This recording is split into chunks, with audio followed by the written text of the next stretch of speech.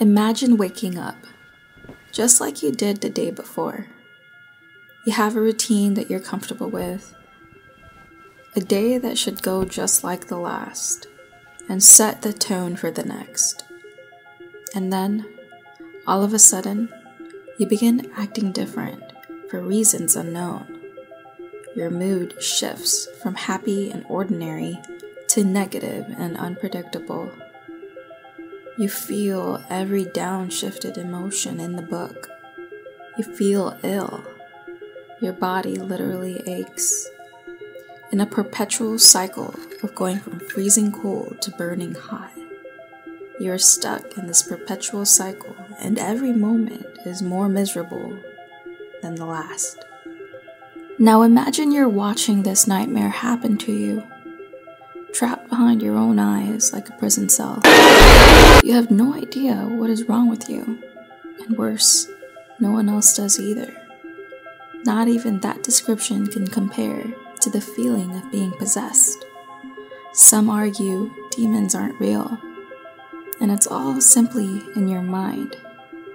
And if that's the case, we have very reliable and articulate storytellers that have passed down identical records of possessions, that are somehow immune to the game of telephone. That if demons are real, there is no greater tool to use against you than your own mind. Before we can talk about this case, we need to understand what being possessed actually means. By literal definition, it means to have, own, or control something. It is derived from the Latin word possessio, which basically means the same thing. In a spiritual sense, someone who is possessed is being controlled by a dark spirit, such as a demon, without their consent, and is typically the result of a person's actions that led to an increased susceptibility to that dark entity's influence. The quote-unquote cure of possession is an exorcism, which can be tied back to biblical events, some even detailing Jesus as the executor of those exorcisms.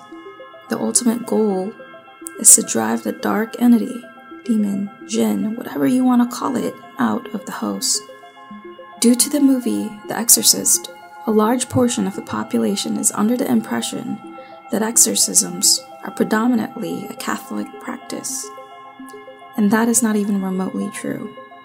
What makes possession and exorcism so reviled around the world and throughout history are the consistent depictions and records of the events that have taken place throughout most religions: Buddhism, Hinduism, Orthodoxy, Catholicism, Judaism, Taoism, just to name a few. All have a very long history and records of possessions and exorcisms being practiced. 2,000 years ago, the majority of the population was heavily involved in some religious sect. Today, although a great deal of the world practices and treasures their religion, it is on a slow but steady decline. So what does a possession look like in an ever-decreasingly religious world?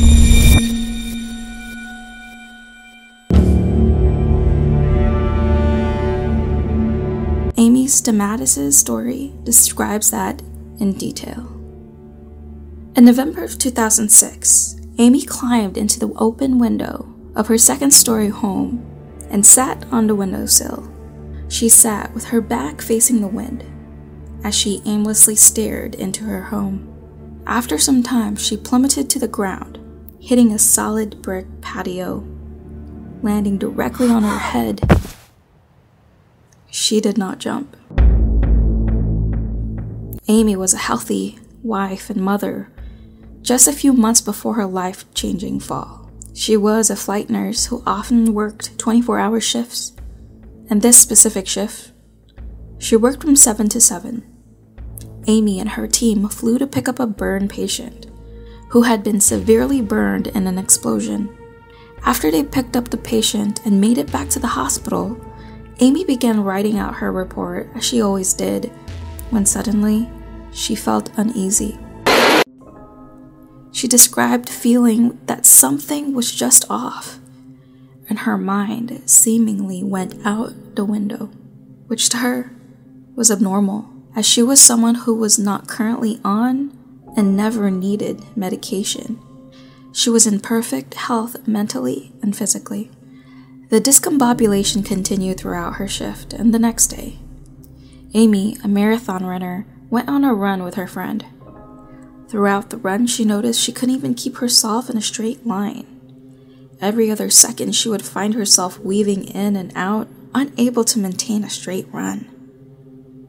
When she got home, she told her husband she felt like she was having a nervous breakdown. Within just a few days, Amy's physical and mental health declined into a plight, and eventually she was put into a psychiatric hospital for treatment. She stayed in the hospital for a couple of weeks while doctors tried to diagnose her condition. After some time, she was sent as a patient to the same hospital she was a flight nurse in for seizure testing. She was released with nothing but antidepressant prescriptions, which she stated had zero effect on her. Over the next couple of months, she was in and out of different hospitals looking for a diagnosis, but received nothing. Meanwhile, her conditions continued to get worse, and her actions became more and more bizarre. She would scream at her friends, remove her clothing in public, and at one point, she even stood on the edge of a 7th floor of a parking structure, contemplating suicide. She claimed to have heard voices telling her to kill herself. This all came to a head when she fell from her 2nd-story home, paralyzing her from the waist down. Amy says she didn't attempt to brace herself or soften her fall, which is almost impossible to not do when you're in a position where you can get severely injured.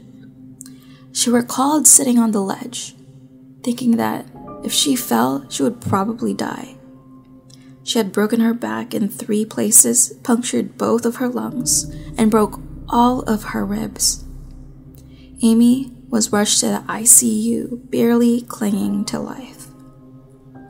Cindy Lawson, a Pentecostal evangelist and self-proclaimed exorcist who had performed about 10 exorcisms or demon castings, heard of the incident through Amy's church. Lawson said that God spoke to her and instructed her to go to the hospital where Amy was recovering and cast the demons out of her. When she entered the hospital room, she said she could see the demons. A friend of Amy told her that Lawson was there to pray over her. In her response, she said that she, or something that was inside of her, growled at Lawson. Amy asked her why she was there, and Lawson immediately began the exorcism by wiping anointed oil across Amy's forehead. She uttered a few sentences in the name of the Lord, and almost immediately, Amy's facial expressions changed, and soon after, her mental capacity returned to normal, as if nothing had ever happened. Amy doesn't remember the exorcism, but she did have a number of family members present when it happened. All who stated the experience was absolutely real, and the results of the exorcism were almost instantaneous. So why were the doctors not able to establish a diagnosis for Amy before a self-proclaimed exorcist could? They're doctors. Their studies and results are science-based. They have to put a scientific name to the cause before working on a solution, which they weren't able to do so. And it's important to understand the difference between the view of possession from a medical point of view rather than a spiritual point of view. A lot of the symptoms of possession, hysteria, convulsions, missing memories, look similar to conditions like epilepsy or schizophrenia. And the practice of exorcism isn't recognized by most medical entities to date. Nevertheless, Amy, a nurse herself, maintains her position that she was possessed and successfully exorcised, and unfortunately has to live with the reminder of the possession for the rest of her life. What do you guys think? Was Amy possessed? Are possessions and exorcisms real?